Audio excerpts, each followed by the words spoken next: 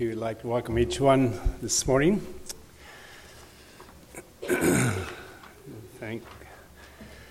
I enjoy tidbits like that kind of brings out the story more real to us.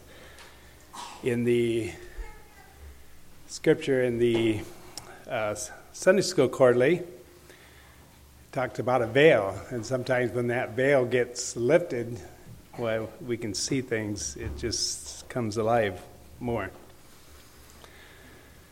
So what did Jesus do when he came here into this earth? What was his works?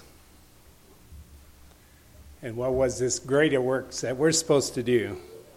And I would like to look at that a little bit. God sent his Son into the world,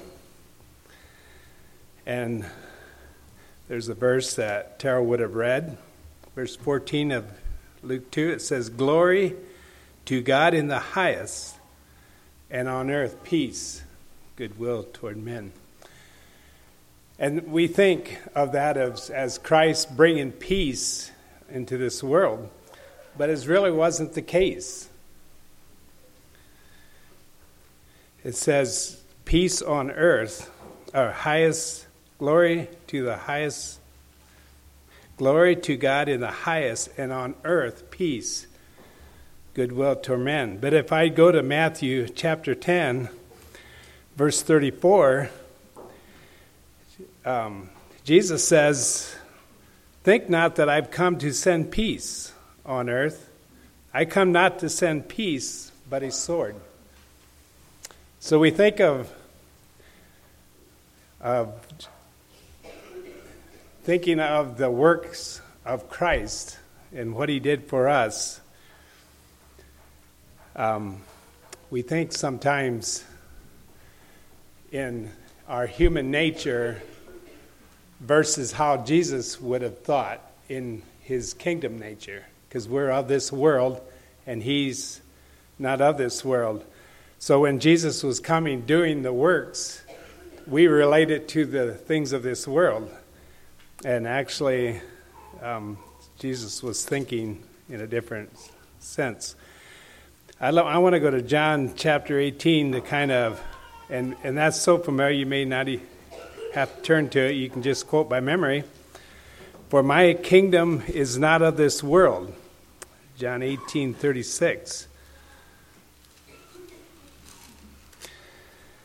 And Jesus answered and said, "My kingdom is not of this world.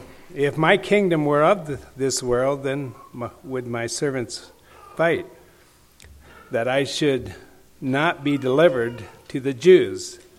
But now is my kingdom not from hence." Thinking again of Jesus coming and presenting the kingdom of heaven to us. And I think so often I don't think about that at Christmas time as the kingdom of heaven coming down to earth, and then Jesus using his time with the disciples taught of what the kingdom of heaven is like. And it's hard for us to relate, so he had to speak to us in parables and speaking to us. In Matthew chapter 4, verse 17, is kind of the start of his ministry. He had heard that John was in prison, and he knew what was going to happen with John. And then verse 17 of chapter 4 of Matthew, it says, from that time, Jesus began to preach and to say, "Repent, for the kingdom of heaven is at hand." And then if you go down to verse 23, it says, "Jesus went about all Galilee, teaching in their synagogues and preaching the gospel of the kingdom and healing all manners of sickness and all manner of diseases among the people. And his fame went throughout all Syria, and they brought unto him all sick, the people that were taken with divers diseases and torments, and those that were possessed with the devils, and those that were lunatics, and those that had the palsy, and he healed them. And there followed him great multitudes of the people from Galilee and from Decapolis and from Jerusalem and from Judea and from beyond Jordan. So Jesus had a great following because people desired the kingdom of God, or was it that they appreciated being healed? You know, if I had an opportunity to take someone in my family that was crippled to someone that would heal them, I would probably do that.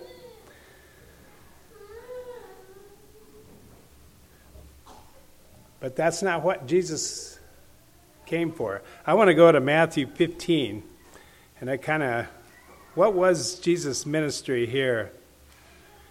You know, we read the verse and we hear the verse of how he did not come for the religious people, but he came for those that were hurting and those that were in need of him, physically and spiritually. Matthew 15, I'll read verse 29 to 39.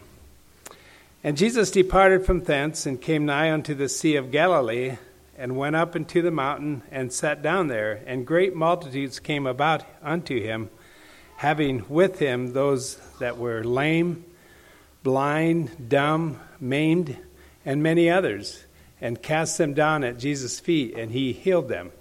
Insomuch that the multitude wondered when they saw the dumb to speak, and the maimed to be whole, and the lame to walk, and the blind to see, and they glorified the God of Israel. Then Jesus called his disciples unto him and said, I have compassion on the multitudes, because they continue with me now 3 days, and have nothing to eat. And I will not send them away fasting, lest they faint in the way. And his disciples say unto him, Whence should we have so much bread in the wilderness, as to fill so great a multitude? And Jesus said unto them, How many loaves have ye? And they said, 7, and a few little fishes. And he commanded the multitude to sit down on the ground, and he took the 7 loaves and the fishes, and gave thanks, broke them, and gave to the disciples, and the disciples to the multitudes.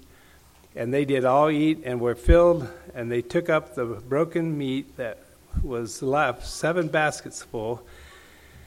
And they that did eat were 4,000 men, besides women and children. And he sent them away. The multitude took ship and came to the coast of Magdala. So what was the ministry of Jesus that he told us that we continue this ministry? Multitudes were being met, even to the point where he was going to send them away. And Jesus, having compassion on them, says, feed them. And they said, well, we don't have food and we can't go get food. He says, oh, what do you have? And Jesus took that little bit and multiplied to meet the needs of, I would say 4,000. You double that. If they were married, have 8,000 and then children. So it could have been 10 to 12,000 people that he fed in that. But what did he ask? He asked, what do you have? What do you have? What do you have to offer? Give what we have, and God can multiply. And I would like you to remember that as I go into sharing a little more. But Jesus, all he did was ask him, what do you have? And he said, well, we do have some bread and a little fish. Well, that's all Christ needs. And he may look at us, he may look at us and say, well, what do you have? And he said, well, I don't have anything. I don't have any gifts. I don't like to speak. I can't sing. I can't. And we can have all kinds of reasons. But Jesus would say, what little do you have? They said, well, I do have a job and I make money. Well, then use it. Give it to me. And I will multiply that, not for your bank account, but for those around us. Now I want to look at John 14, verse 12. I've been talking about it. Jesus here was preparing them as they were coming. He was coming, realizing his end was close, and he was kind of preparing them that, hey, I'm going to leave you. I'm going to go, and I will send the Holy Spirit to be with you. Verse 12, verily, verily, I say unto you, he that believeth on me, the works that I do, shall he do also. So you can say, well, was he talking here to just the disciples? No, he says that, who's verily, verily, he that believeth on me, the works that I do, shall you do also, if you believe. So what was the works of Christ? What was he doing? What did the disciples witness in his life? And greater works than these. So what does he mean by that? Greater works, how could it be greater than what he has been just doing? Thinking of the healings and taking the bread and feeding 12,000 people possibly. How could we do greater things? And I don't think that's kind of what he was saying here. But the works that I do, you shall do. And he says we will do it greater. And that's the Holy Spirit working in our lives. And in that, the gospel can go throughout all the world, where Jesus couldn't do that as himself. We were just brought to awareness here I think it was this past week. Everybody remembers Julia, who was from Brazil, who was an exchange student of Greg's. But she sent a photo, and she come across in the street a pamphlet from a World Missionary Press, and she was pretty impressed. So how did that get out all the way to Brazil? It was through people. It was through us who are doing greater work, are doing the works of Christ.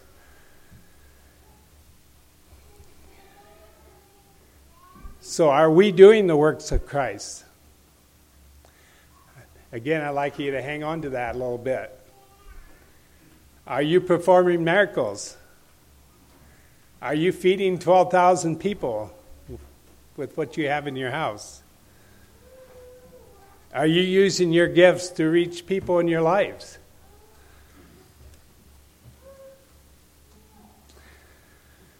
When Jesus fed the 5,000, he gave them bread.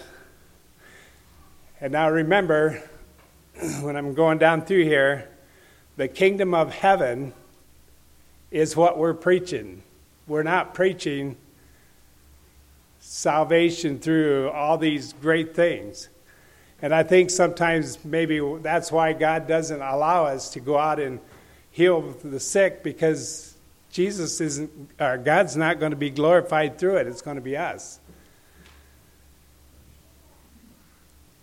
But yet we have that ability, and we can do that in the physical sense. But I'm going to talk now about the spiritual sense, the kingdom of heaven, because that's our ministry. It isn't the kingdom of this world.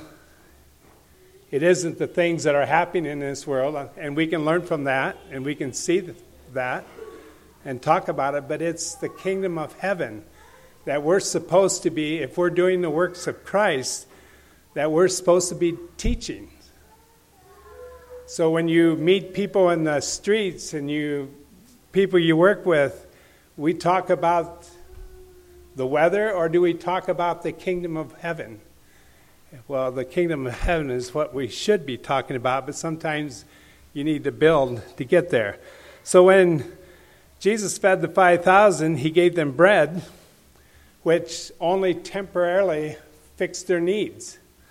But we have been given bread that we will never hunger again. We have been satisfied in our lives. So in turn, when we see people in this world, we present the living bread. I'll give you the manna, the daily provisions that you need in your life, and it's only through Christ. When Jesus sat at Jacob's well and talked to the woman about having this water that you'll never thirst again, living water, we had that. So we should be presenting the living water to the people that we surround ourselves with, people that have no hope, people that have no purpose in life, people that are hungry, thirsting, people that are desiring something better than this life here on earth, and to the point where people are taking their own lives because of the hopelessness of this world. Having this bread and water satisfies the soul to the point we don't hunger and thirst. So can I present that to my neighbor, that I'm satisfied with what I have? I have Christ, and I trust him, and I'm happy with that. Can we present that to our neighbors? Can our neighbors look at us and say, you know, this man, you can tell, is of the kingdom of heaven. It's what I want. It's what I desire. Jesus was in a boat, and when the storm came, the disciples were afraid. And I would be too. And Jesus stood and rebuked the winds and the waves, bringing the calm sea. And we had storms in our lives where we felt like it was crashing in on us. We have given that to Christ, knowing that he can calm the storms in our lives. We can share that with other people that are going through the same storms in their life. You know, if you would just give your life to Christ, he can help you through that. I don't know how he does, but it's a miracle. And he can perform that in your life. He can take the hurts and the pains away from us. One day, Jesus healed a blind man. So he called so he could see the world around and see things how they were. Well, we also have the same, God has lifted this veil from us and presented as Christ. And Christ, in this lifting of the veil, has shown us what the kingdom of heaven is going to be like, but also what it's going to look like. And we look forward to that, and we're excited about it, and that gives us hope, and it gives us a reason to desire it all the more. Well, the world needs that veil lifted from their eyes. They can't see it, and they'll never go anywhere to have it removed. But it's through us. It's through the Christians sharing the gospel of the kingdom of heaven and how God can open their eyes and see the salvation. Jesus also had a crippled man come into his life, or I'd say a crippled man. Many that were crippled came into his life. And this man stood up and leaped for joy. We've been the same way. We've been crippled in our lives, in our journey that we went through, where we were hurting. Is there joy in our lives? I mean, if I was physically healed of a cripple, I would be jumping too for joy. But we should, in the kingdom of heaven, we should be leaping far more in joy, because this is eternal salvation. It's not just a lifetime healing of a few years. So we have many hurting people everywhere. People that are searching for fulfillment in life. They're hungry, they're thirsty, wandering around blind, not knowing what is truth, tossed to and fro with the winds of life, having no hope. Can there be a miracle in their life?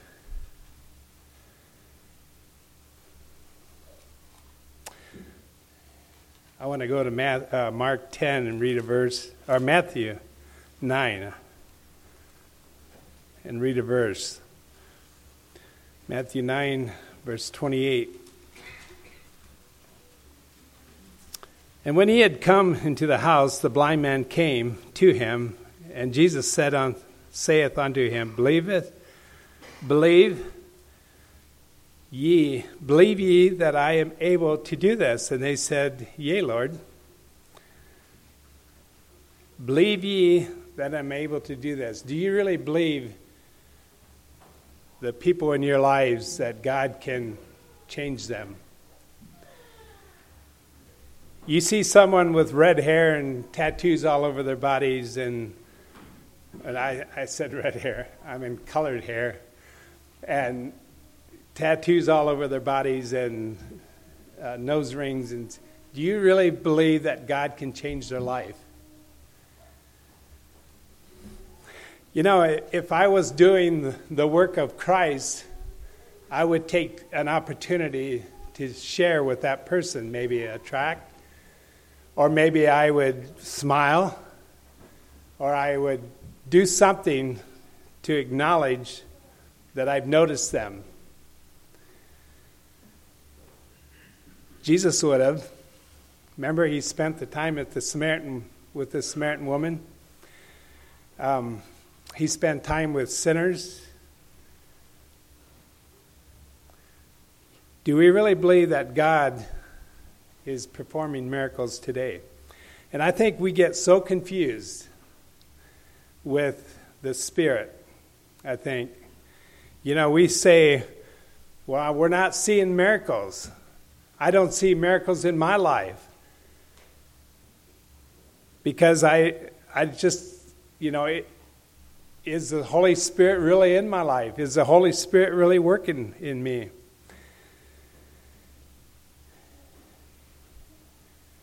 Have you reached out to anybody recently? Maybe the Spirit is prompting you and you say no. You're too busy, or you're afraid. Maybe the Spirit has given you shown you a need in your life. Have you done anything about it? Are we quenching the Spirit that is in us?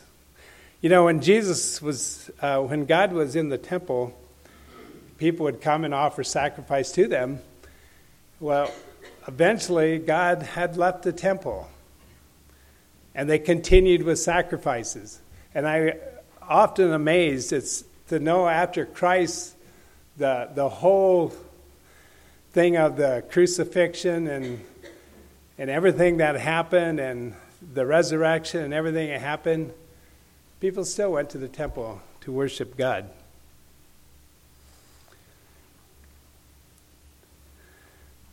You know, in all this, the rituals that we do, we are missing the most important thing in life, and that is a relationship with God. And the people missed it. The people did not have a relationship with God back when they were offering sacrifices. And I wonder, do we really have a relationship with God coming to church every Sunday?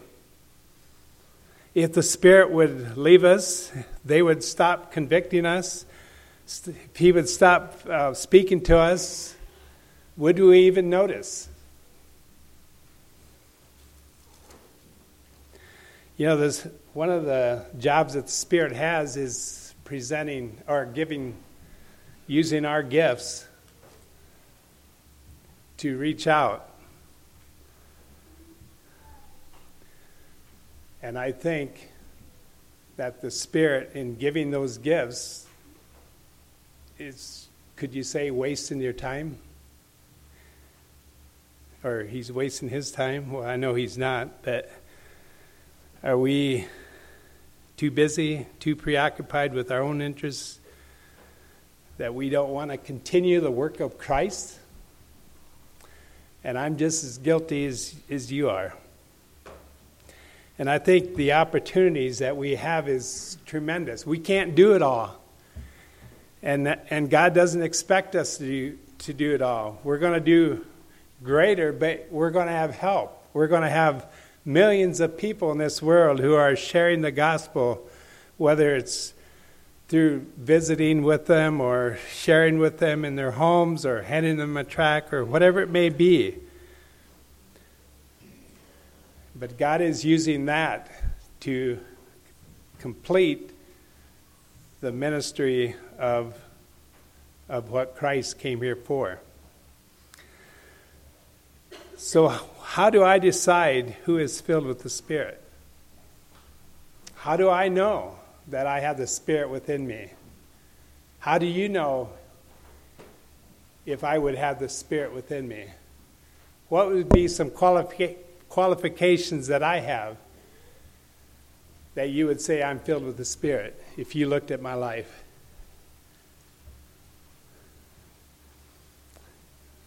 A little off subject here, but we're going to choose a man that is, if we do it the way the New Testament did, we choose a man who's filled with the Holy Spirit. How are we going to decide? Are you doing the work of Christ? I would encourage you that you would.